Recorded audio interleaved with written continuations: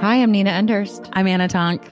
Welcome to How to Be Human, a podcast that explores the common and often confusing themes of humanness. On this episode, Anna and I discuss lifestyle and habits. Take a seat, clear your mind, and let's chat. Good morning. Good morning. It's funny, I remembered something I wanted to tell you before we started recording as soon as you pressed it, but I'm just going to say it anyway because Vanessa is a friend of the pod.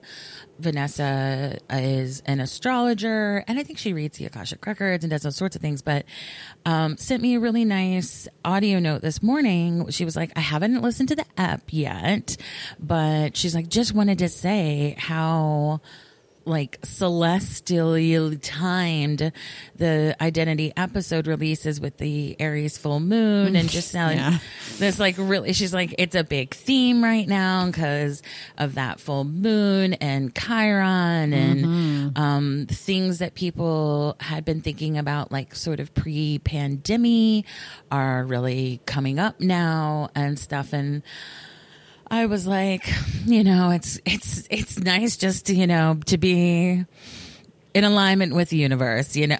Totally. I've been feeling it. I think we do that all the time, whether it's astrology or not. But I've been talking a lot about, even I'm not an astrologer by any stretch, but I do know a little bit about the moon, and I know a lot of bit about Aries and the Chiron stuff. And I'm just like, yeah, that all tracks.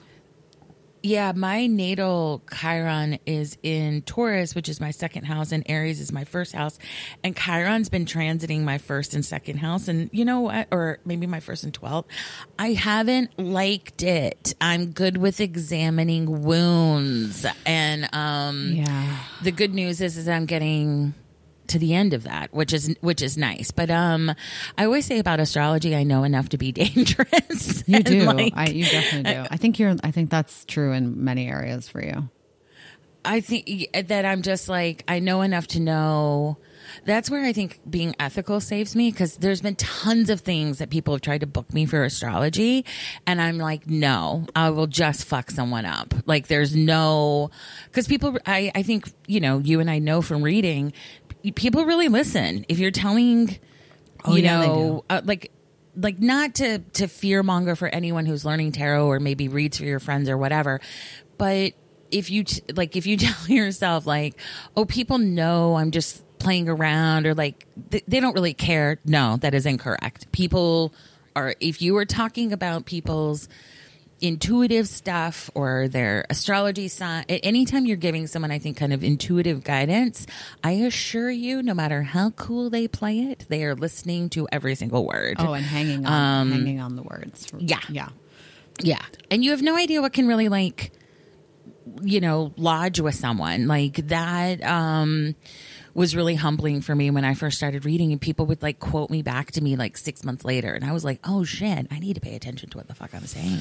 Yeah, I used to talk really fast, and reading and teaching, but mostly reading has completely changed the way I communicate, because I had to really slow it down and be super intentional about the words. And I want to do that in life anyway, but just it trained me really to be like, what I mean is this. So I'm not just going to, you know, rush the words out of my mouth to get the words out.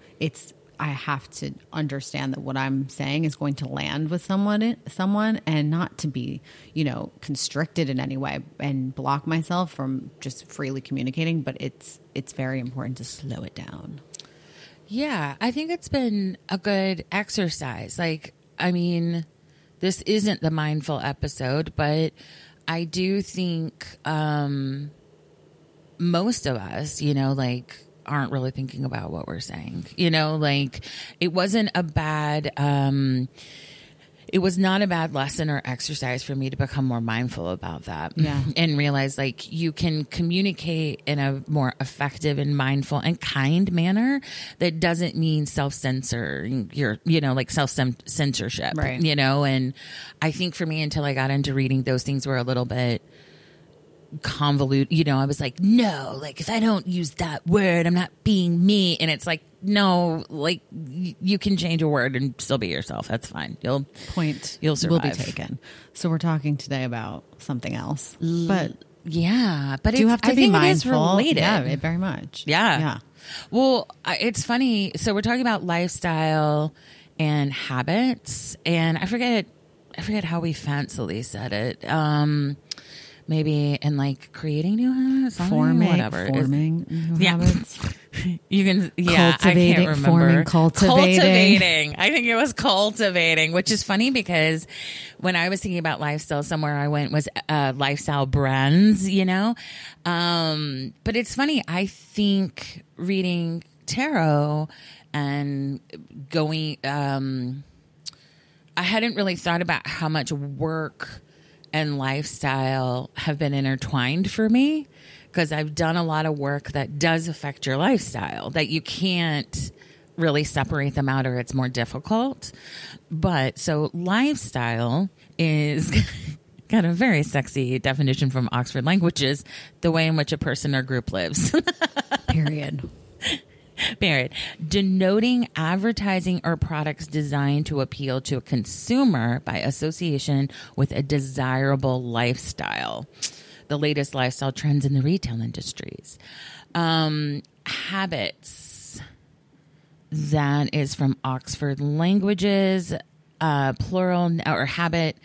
Plural noun habits, a settled or regular tendency or practice, especially one that is hard to give up. And this is obviously the one we're using. Two, a long loose garment worn by a member of a religious order or congregation. Oh, and that's what we're here to talk about today. I am committed both to a caftan and habit lifestyle. Yes, and we need to explore what that really truly means to both of us today. I hope you're ready. Buckle up, guys. You actually don't really wear long, loose garments. Absolutely not, because I would die. And also, I have really cute ones in my closet, and I'm like, ooh, I took one out the other day, and I was like, this is amazing. And then I walked down the stairs, and I was like, might trip and fall, but also, you have a kid. Like, you're not running around I'm not. I shouldn't say you aren't. I don't know what you're doing. I don't think I've ever seen you in a dress or like. Oh, no, I don't wear dresses.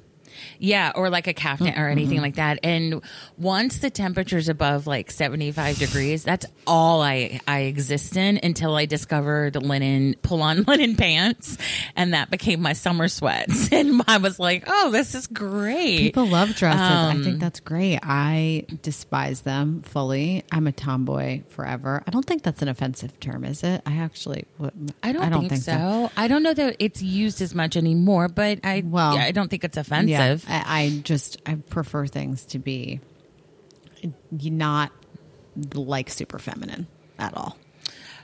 For me, it's not even a femininity thing. It's a hot thing of just like, I just get so hot in the summer.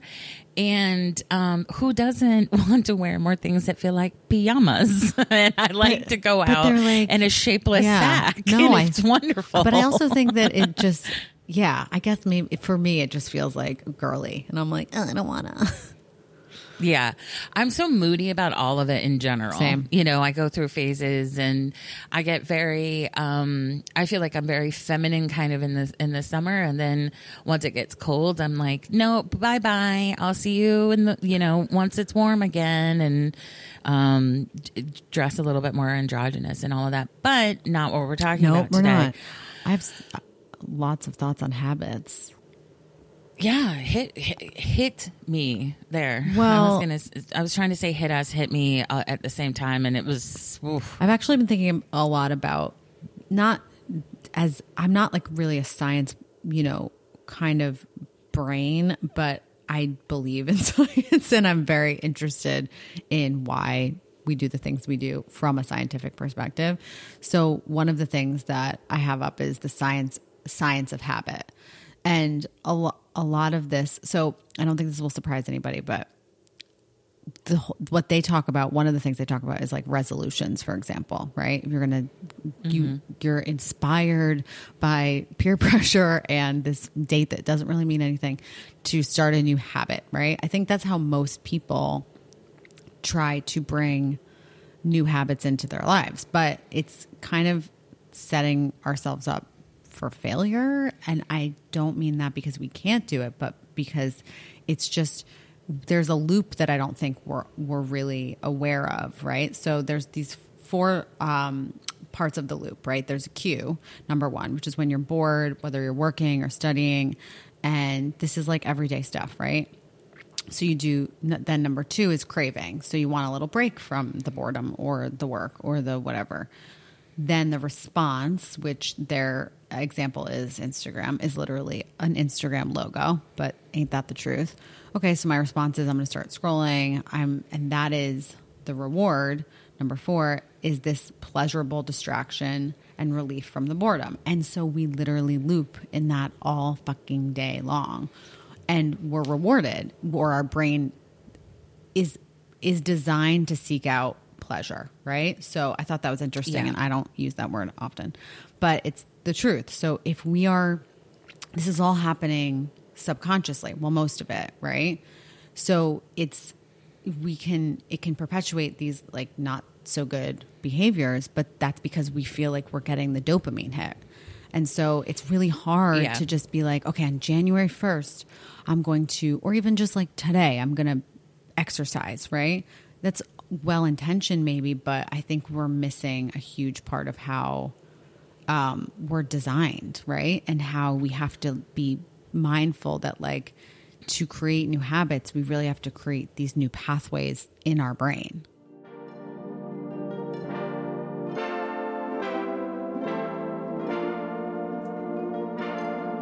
Big time. And if your brain is dopamine deficient for any reason, which can be ADHD, I know certain learning disabilities come with that. I know that if you deal with chronic depression, things like that, your brain can be a little short on the dopamine.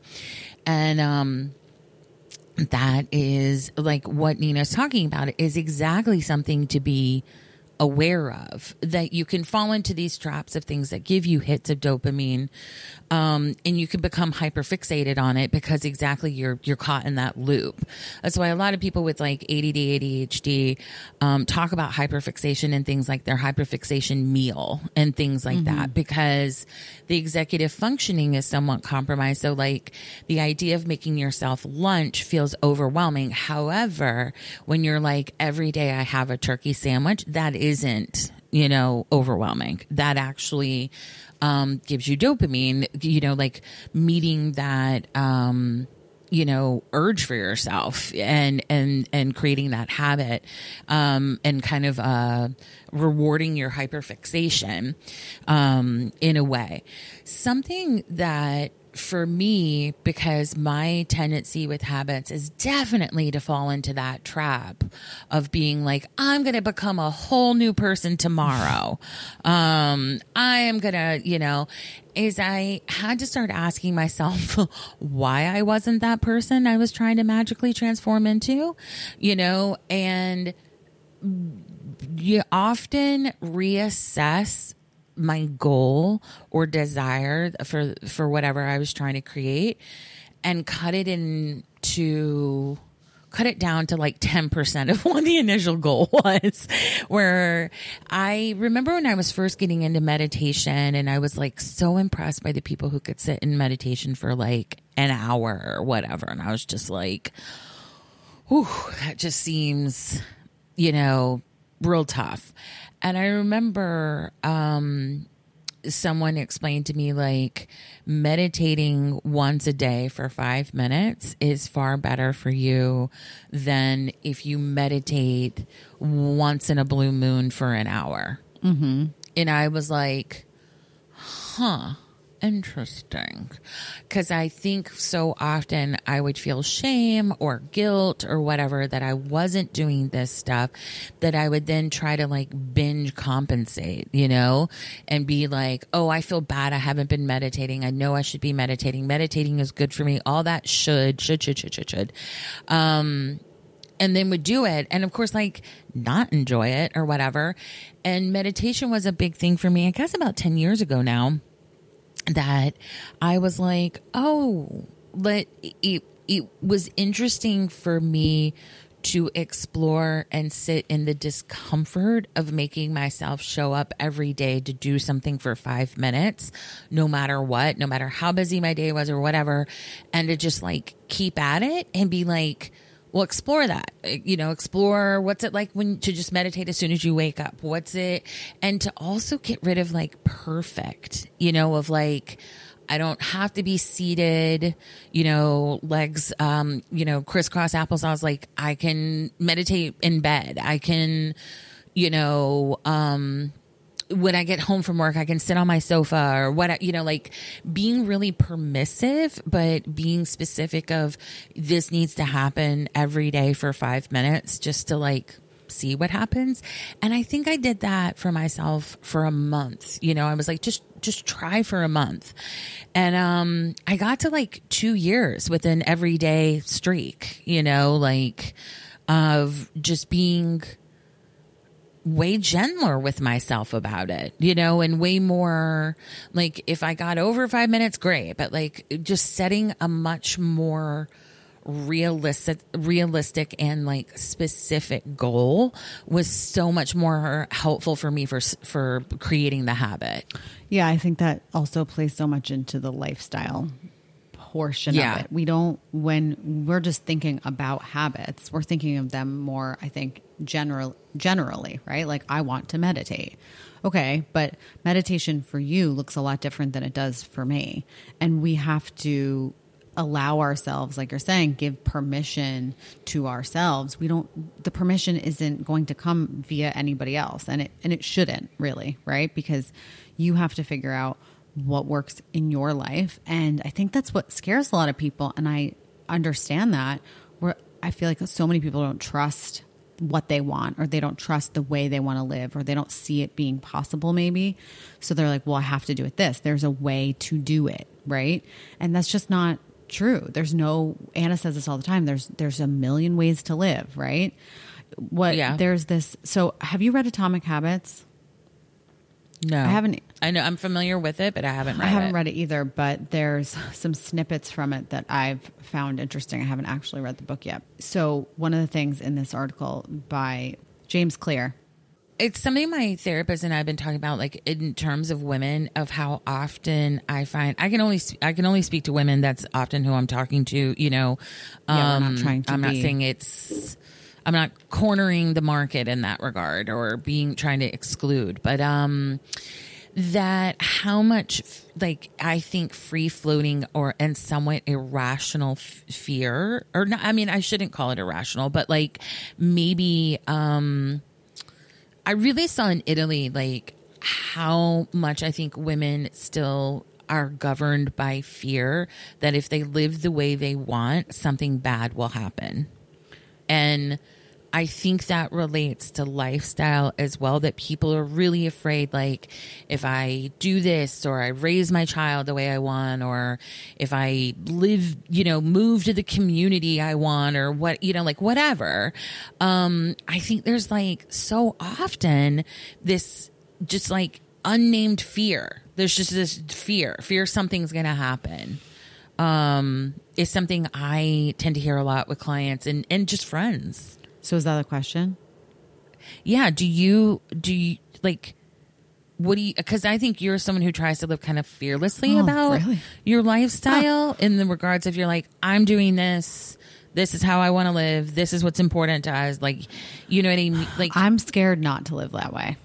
I'm scared not to live that way because I think I'd die. Like and I don't mean to be dramatic. It's true. Like I don't see of course, maybe I wouldn't, but I know the life that I was living and the lifestyles that I've had have made me so depressed and so a shell of myself that like, yeah, I do protect it fiercely. And because I love, Way and I were just talking about this last night at dinner, about how certain friendship groups, often women that are like feed off drama, right? And I'm like, I don't have the time or the energy for that because it disturbs the lifestyle that I want to live, which is a peaceful one, right? Like I think if you're very intentional about the pillars of what like holds up your life, it doesn't mean you have to be closed off or stubborn. I mean, we can all be stubborn sometimes. You can be committed. You have to be committed to your lifestyle, just like you have to be committed to your habits, right? And they go hand in hand. So it's very easy to say you want to be an artist, right? Or you are an artist, and that is what you want your life to be. You want to create art. You've talked about this with your friends who've been like to other artist friends, like, come on, let's just go get lunch, right? Like, what's the big deal? It's the middle of the day. And you're like, but no, this is like my work. It's part of my lifestyle is that like I work at home during the day, you know, and I need to get up at this time or go to sleep at that time.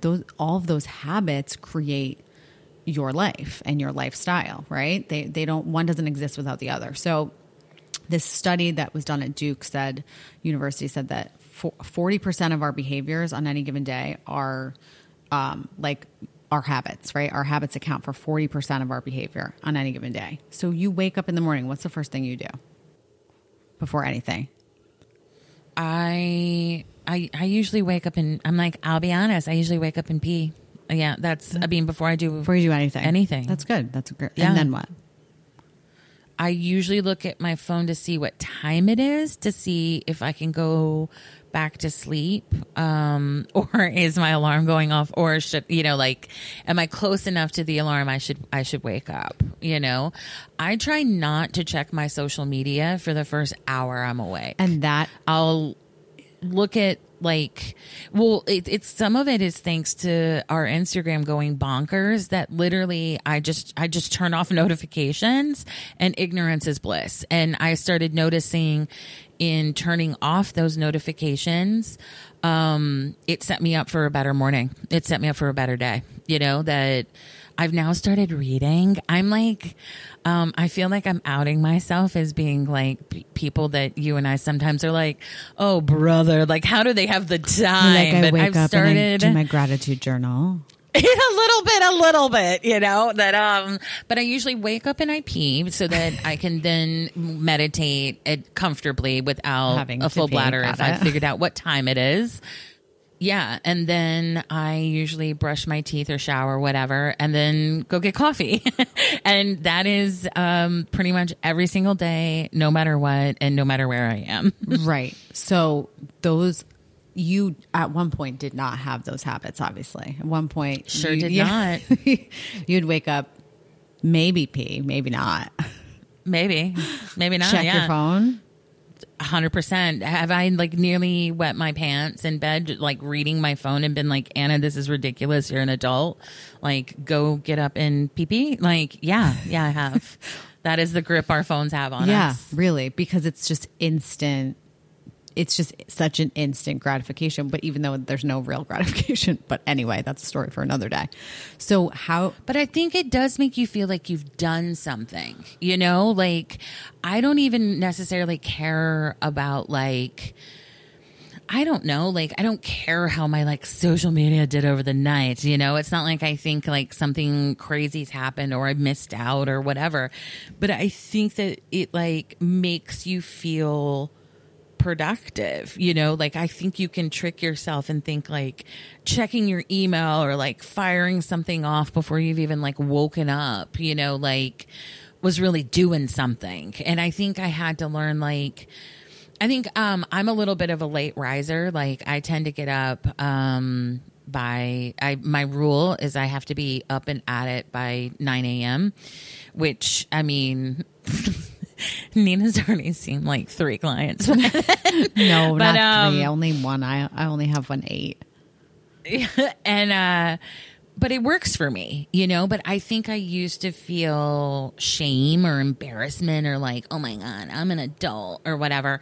And I would like really rush to like get up and be moving and, you know, like overcompensate. And now I'm just like, whatever. I work. I have a different rhythm. You know, like I totally understand what you're saying. I think people have, I'm seeing this so much with raising Milo, and obviously everything you do, you know, your kids are watching and listening and copying or mimicking or whatever. And that he is very much his own person. Obviously they all are, but one of our habits in the morning that, especially when it gets cold, is we stay in bed for, well, I don't because I have work, but I let him stay in bed until he's ready to come out. Like he can hang out and play with his toys. He can watch a movie. He can even eat his breakfast if he wants to. He on the floor, but like he likes to stay up in our room for. I was like, there's no way she's letting No, him I do. eat it in bed. And then when you were like, no, on the floor, I will let him eat in bed. I have like things down, but I'll let him eat in bed. Milo has like free reign. He's also a tidy. He's very tidy. He's very tidy. Yeah. So he'll be like, "Oh no, mommy, a crumb." But it changes. So then we don't really do school because I homeschool him. We homeschool him until like the early afternoon, right? Usually Way will do some reading while I'm on calls, and then I'll get off. He'll have a break, and then we'll do a little bit more school. But just not being obsessed with like, well, other kids are in school right now. Other kids are on the bus at like 7 a.m. So my kid should be up and at 'em. And like that doesn't work for him. And maybe at some point it will, but you have to create habits that work for your lifestyle. We don't live like that. We're not like go, go, go people. And I don't want to raise my kid to feel that pressure. I want him to be able to function in the world, but I don't want him to feel like he has to be doing something just because other people are doing it when they're doing it. Right. And that there's so much freedom in that. And also there's like so much guilt that's lifted because you see like, oh, he actually likes learning. And again, maybe I'm not on my soapbox about this because he's literally in preschool. So I'm not like, I'm not a parenting expert. I don't claim to be, but for us, what really works is like watching his rhythm and seeing how he feels good and when he feels good and creating habits or helping him create habits around that, not like forcing him to be uncomfortable to just fall in line with whatever it is.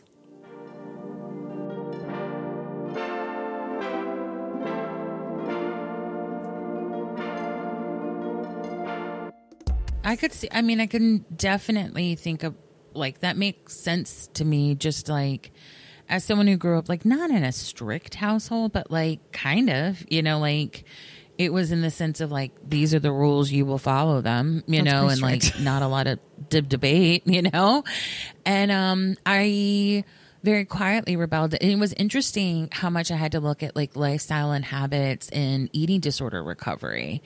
And I had to sort of look at all these ways I was like making these very like arbitrary rules and like somewhat out of fear. And like and it's like interesting sometimes when someone like challenges you about that. Like I wouldn't have seltzer until after dark. And my nutritionist was like, what up? Like why? And I was like, well, I just think I'll just drink it all day. And she's like, it's seltzer. Like who cares? And I was like, I don't, I just had all these like really arbitrary, and she's like, I think if you let yourself do things you enjoy, like during the day, and it's not always like this after treat dark or after dark or whatever, like I think you would feel better. Like I think it would feel more permissive. I think it would feel more, like something, what I practice is called intuitive eating. It's pretty, if you have a history of diet mentality or eating disorders, I definitely recommend giving it a look-see. But it's also, if you like the appeal of diets is rules. The appeal of diet is like, if I follow this thing, I get a guaranteed result. And guess what? 95% I think of diets fail. So only 5% of people keep a 50-pound or more weight loss off for more than 5 years. Want more stats about how diets don't work? You can hit me up at Anna at howtobehumanpod.com. But it's really scary when you first go into intuitive eating, because it's very much just like eat whatever you want, whenever you want, as much of it as you want, And when you're coming from, this like illusion of control, and you think you have your lifestyle of like, I eat this, I eat that, and then blah blah blah blah blah. It's like you've actually just like completely disrupted and thrown all of that off, and you don't actually know what you need. You don't actually know how you need to eat. You don't actually know what you want, because you've like created this bizarre like obstacle course for yourself. And that reminds me of something else I need to tell you off pod, but anyway, I digress. And I think it's interesting if you can. I think so often with lifestyle, people are trying to be, and habits, to be honest, they're trying to be someone they're not. And it actually will work better if you think about, I remember like when I first went self-employed, I was living like a college student. I would stay up till like 3-4 o'clock in the morning. I would sleep until 11 a.m. I was like, I love this. I get to make my hours. I don't have to be somewhere in the morning. I don't have to do these stupid meetings in the morning. Like I big time like party girl rebelled. And then I remember going to therapy and being like, why is it giving me low self-esteem that I wake up late in the morning? She's like, I don't know, but it does. Like my therapist was very affirming in that.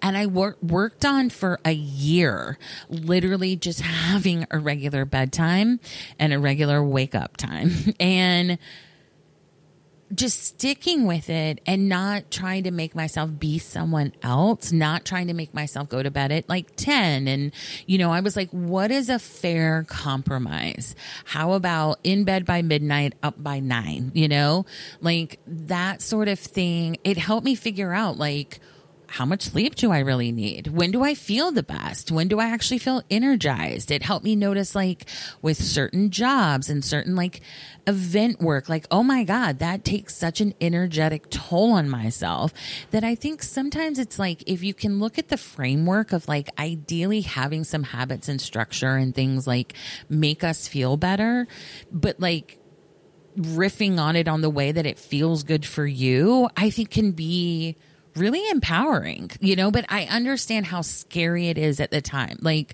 we love all these rules and stuff because they make us like feel safe, and they make us think if we do this, it'll be okay. Or, our lives will work out the way we want. Like, and really that's just kind of a lie, like most of the stuff we need in order to like stay alive on this planet is like, pretty simple. You just need to like feed and water yourself, but like, and have air.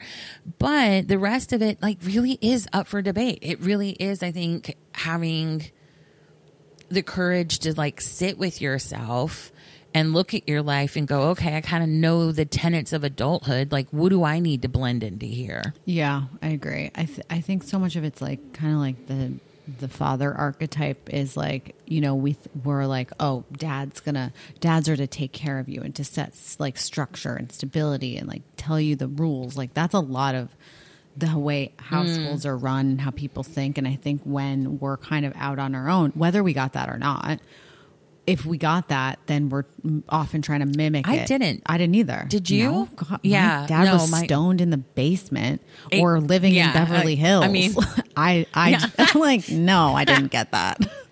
Yeah. I'm like, it was not available. That was my mom.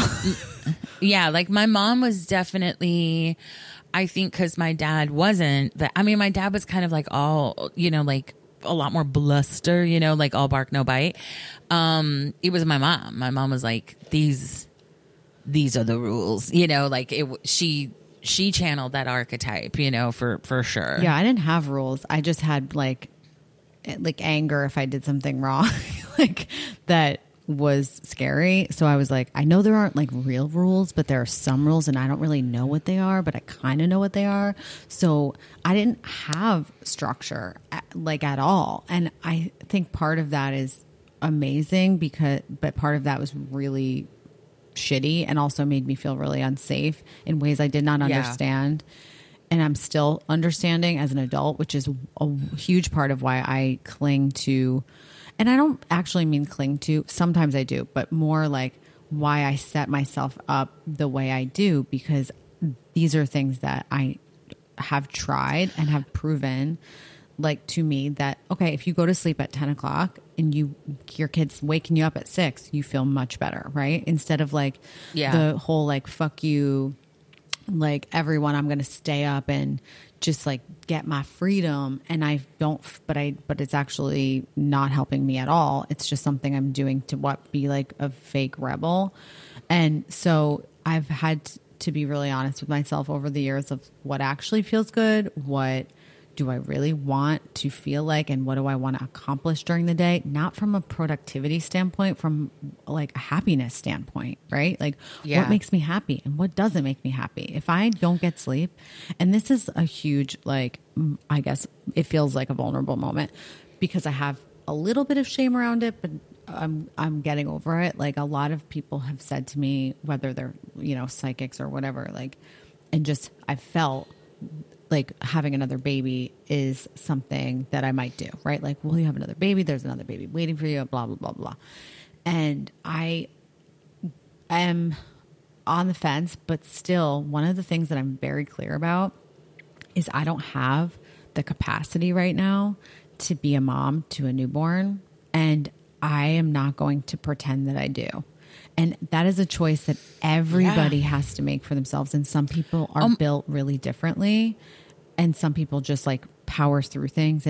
But I can't. And I know that about myself. And that's not a fear response. And it's just, if I want my family to function in a certain way, then adding a whole other human being is not something I'm going to enter into lightly.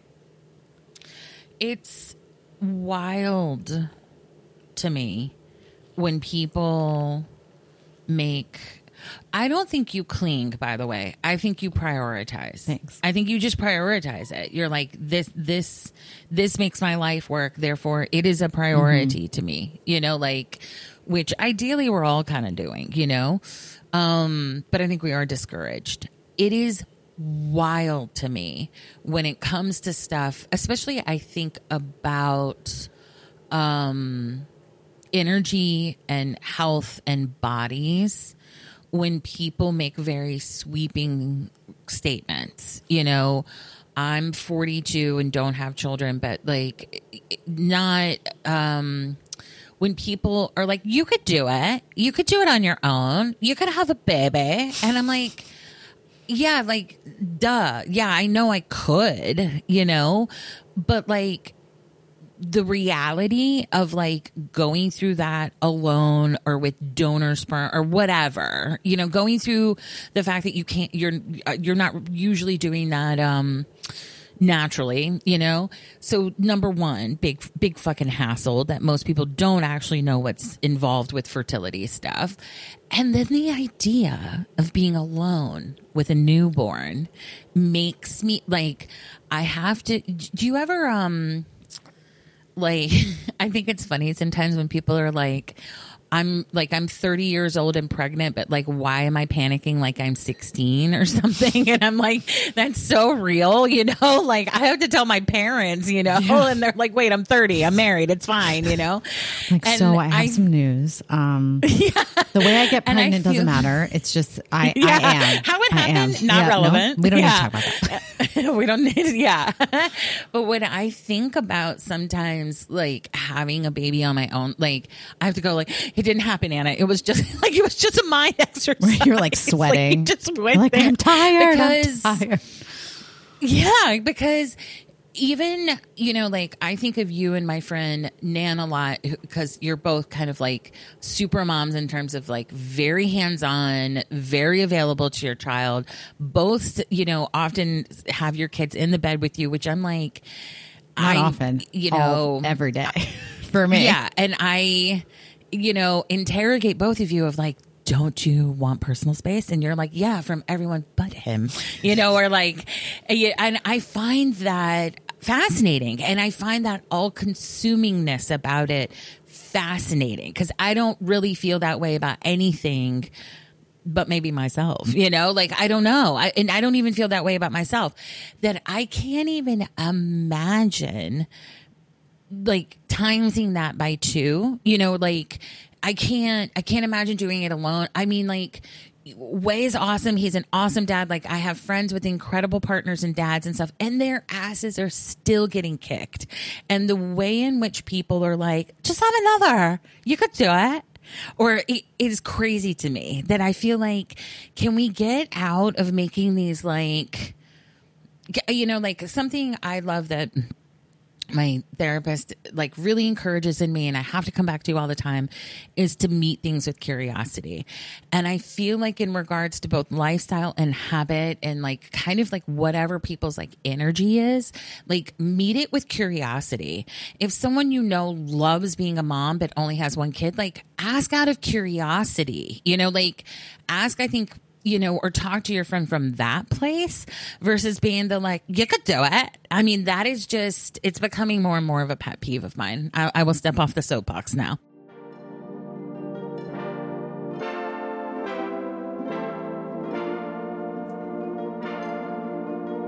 Well, no, I get it. And also, I think it's just obviously another way people project their shit onto others, and they want it to be that way for themselves, or maybe it was like that in their family and they want to convince themselves everything was like this or that.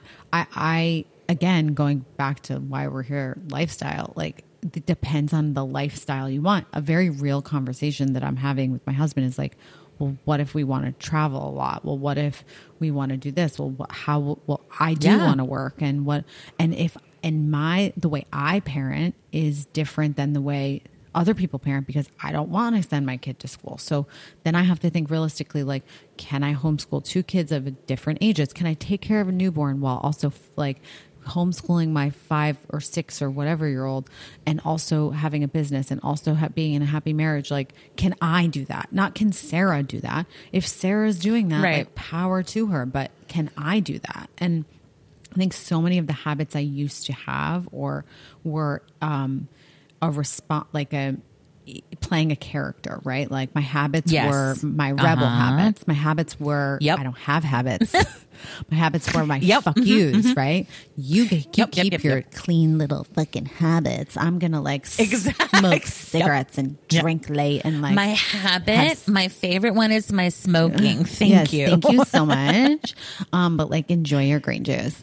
I'll have one with my cig. So it really was a way for me to convince myself that I was doing things my way, and I wasn't going to follow any rules and blah, blah, blah. So when I grew up a little bit and I realized like, habits are actually not meant to kill you. And they can if you go that route. But what if, just like an idea, what if your habits actually made you feel good, right? What would change and how would your life change? Because the sum of your life is your habits, right? Like your habits make up your life, make up your day. So there are a couple things that some of them are annoying and obvious, but I'm going to go through them anyway. A few ways to set some new goals and break old ones, right? So the first thing, and this is from an article that will have, The Science of Habit. It's in Healthline. We'll link in the show notes, but I think it's pretty helpful stuff. Anyway, so the number one thing, say your goal out loud. So obviously a lot of times affirmations are, you know, I find them to be like incredibly helpful and also incredibly embarrassing. Like I absolutely hate them, but I love them. Mm-hmm. And so that's a real thing. I think a lot of this stuff is getting over ourselves and being like, yeah, maybe it is cheesy to write down my fucking goal in my journal, but I just also don't call it an affirmation. I don't like the word affirmation. I don't like what it's become, but saying a definitive statement is helpful. Yeah, agreed. So a clear, concise statement of intention, helpful. Beyond. And to get, you know, into like a little bit more of the spiritual aspect, which obviously we both are, it does send a signal to the universe, and you will be really surprised. It's not like we're not talking about this, you know, idiotic, like capitalist kind of now way of like manifesting abundance. But it's when you are clear and when your intentions are clear and when you say things clearly or write them clearly, it has a profound effect. It truly, truly does. Good or bad. So some of the things this guy Dr. Tom Cannon is a psychiatric mental health practitioner, said that people have undergone brain scans while saying positive affirmations. The brain lights up like a Christmas tree, which I thought was... I believe that. Your brain... Have you seen that thing when people, that experiment when they like, talk to like apples and plants, like one with positive, one with negative? Like, I believe so that, your brain truly wants to believe everything you're saying, he says, which I'm like, yeah, it does. So when you're saying something else, another thing, Way and I were talking at dinner, just kind of reflecting. It was our anniversary yesterday. And so we were reflecting on like where we've been and how we, got here. And it's very cute. Yeah. Well, Milo, by the way, was insisting the entire day, like, it's our anniversary. Like, that's the only problem with y'all being a little trio is yes. But also to be technically, because he also wants to marry you. Technically, he was there, so it really was. Yeah. Like he's not wrong. But he's like, you like Daddy's present more than you love me, and I was like, okay, it's not a contest. Anyway, so. That's really funny because you're not competitive in that way. It's that you could be like, all right, it's not a contest. I have enough love. That's his new thing. It's like, you think I'm as cute? You think that baby's cute? I'm like, nothing will take my love away from you, honey. Like, you think that baby's cute. You think Lucy's cute. I'm like, oh God. It's like that all day.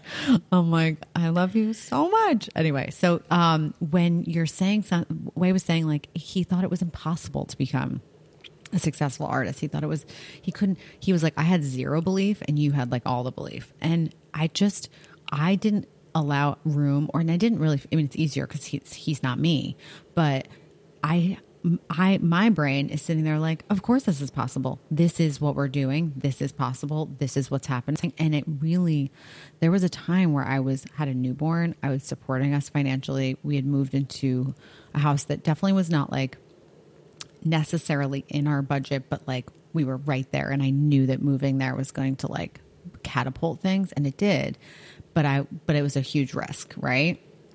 And I was just saying to myself, like, you got this, like, you can totally be a mom, have a business, and like pay everything. It's totally fine. And it now has become so not what's happening. But it's just amazing what can happen. Now, there are obviously very real factors, but like we don't have, fallback plans. We don't have parents that support us. It's not like that. We're on our own. So it's like, I just was very much, I can see how my brain responds when I speak to it a certain way, when I say things a certain way. Whereas if I'm like really blocked and I'm really anxious or I'm really worried and I'm repeating that, like, then I'm stuck, and things might not be going terribly, but I keep bumping up against stuff and just feeling really exhausted. So saying your goal out loud is really helpful. The next thing is swap a new habit for an old one.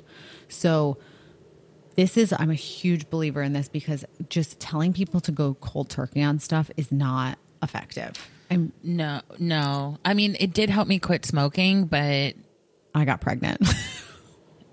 Oh, that'll do it too. I mean, highly recommend it. If you're thinking of quitting smoking, just get pregnant.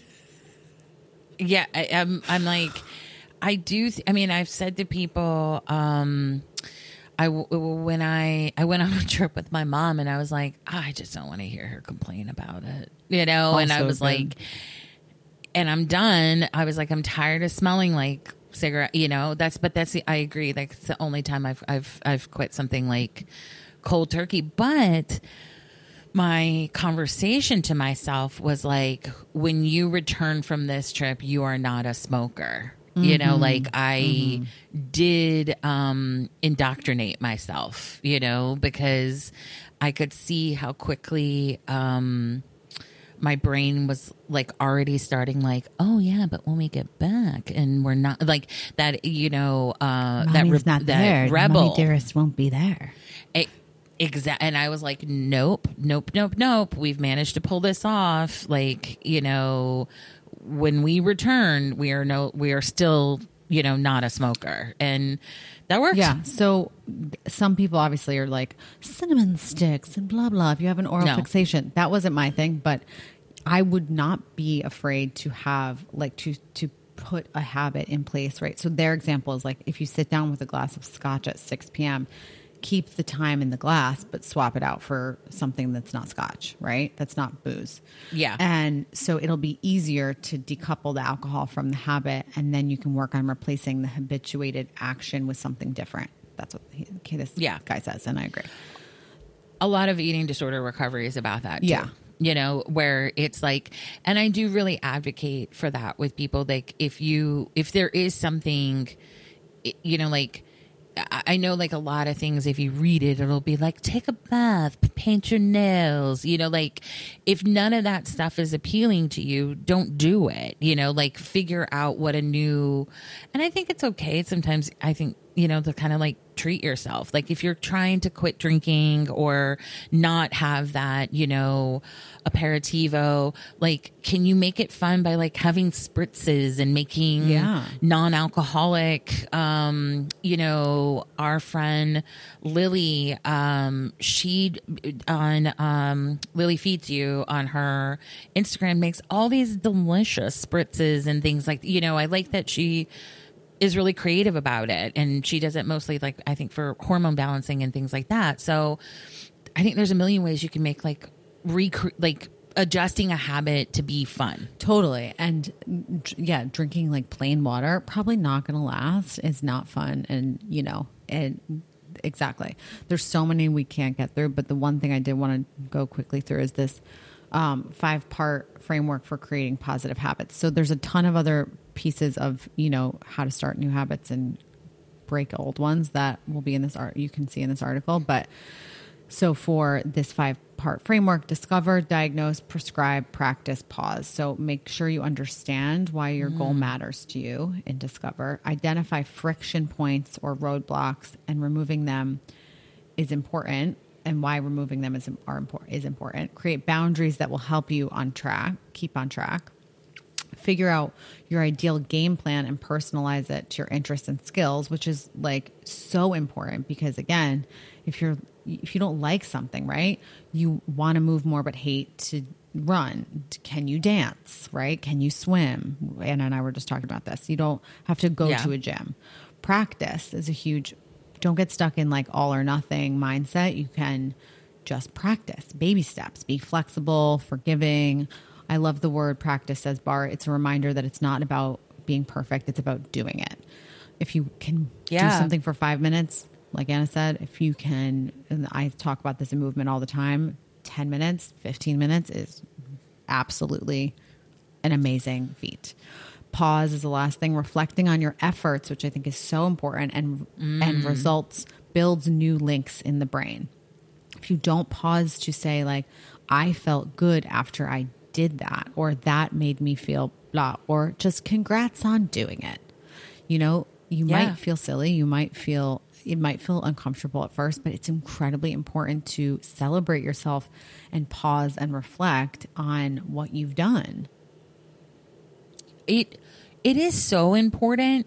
It's crazy. You know, like I had never thought much about it. And then I had a reading with Marcella Krall many, many moons ago. And she said, I want you to list out each month and then underneath each month, write what you accomplished. And I was like, well, I don't know. I didn't accomplish a lot, you know, like, and she was like, whatever it is you view as an accomplishment, it doesn't matter. It's not about like societal standards or like, you know, whatever. And I was like, oh, okay. And she's like, our unacknowledged accomplishments weigh on us just as much as our perceived failures. And I was like, okay, I don't know that I really understand that, you know? And then when I thought about it, I was like, oh, she's absolutely right. Like often if you are working really hard or you are really in pursuit of a goal, like, or whatever, you know, like if you're doing anything, I think that's positive for yourself.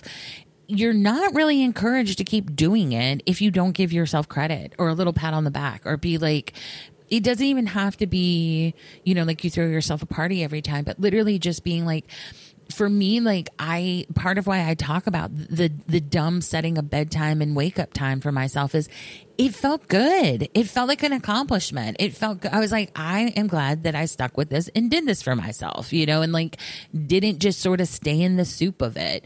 And that was really that was a moment I got to really see like, oh yeah, it is valuable to pause and like take that in.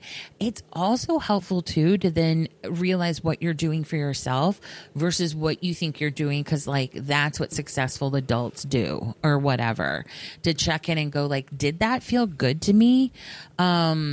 I remember once when I was eating like a lot of acai bowls for breakfast, because I was like, healthy people do that, like healthy people have acai bowls. Yeah, sure. And I was having smoothies, and I was like, I hate it. I don't feel good. It's too much fruit for me in the morning. And I was going to all these meetings and having so many blueberry seeds in my teeth, and being like, yeah, guys, let's do this. Like, I'm a healthy, nightmare. Total nightmare. Yeah, exactly. Can you see my health? Yeah. Is my health showing? It's literally I'm sorry, in my teeth, health is showing. Yeah, and I was just like, how about we take the note of like, we want an easy breakfast that like feels good to us and is like easy to do, but like, let's cut out this acai shit, like, well, back to intuitive eating. Your body might not want that, and especially like during the season, like yes, you have to really pay attention to what your body is asking for, which again is very hard to do for a lot of us, especially when you're starting to do it. But but you just notice, right? And that's where the pause comes in, and that's where we can kind of also. I have to remind myself we're all on the same team. My brain loves a sweet breakfast, my body hates it. And I have to go, brain, I know that's what you want. I know you think a croissant and stuff is like, you want a pastry or whatever. But remember how that makes us feel like shit every single time, like without fail? Like if that's the bulk of breakfast and I'm like, oh, you got me there. You're right. Like it helps me as well in terms of lifestyle and habits to like, remember we're all on the same team, like all the different parts of myself. And when this is a callback to something Nina was talking about earlier in terms of like, the rebel, the this, or that, Gretchen Rubin, she has the 4 tendencies. It's personality profiles that are to help like, make your life easier. And I remember doing that. And the first time I took the test, I was the rebel. And another time I was like the obliger. So it gives these, I found it really helpful because it gave language to like what your challenges are around learning things and adapting habits and stuff. It felt like, it sort of, helps you figure out like, what you need to be aware of or how to meet your needs in a way, especially in regards, I think, to like change.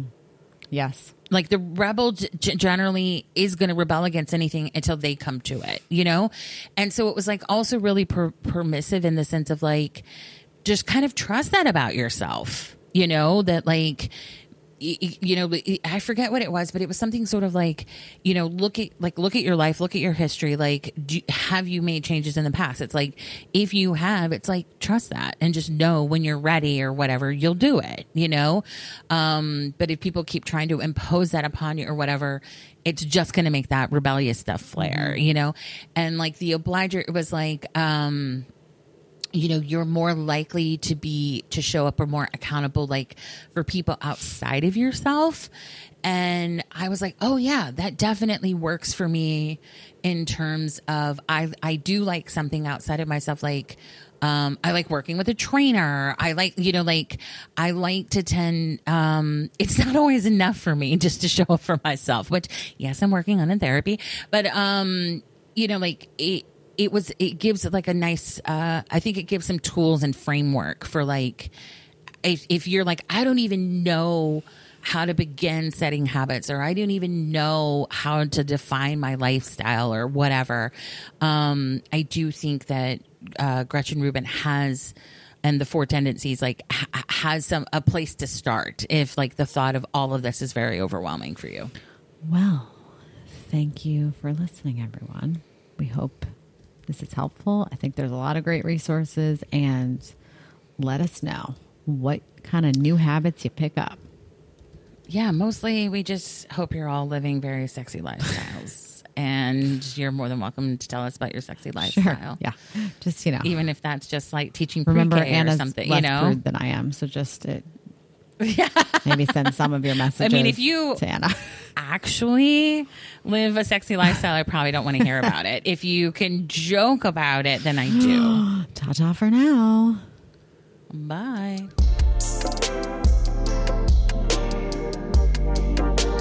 That's all for today's episode. If you're interested in submitting a topic or want to submit a question for our advice episode, please join our membership community at howtobehumanpod.com. Thanks for listening, and remember, we're guides, not gurus.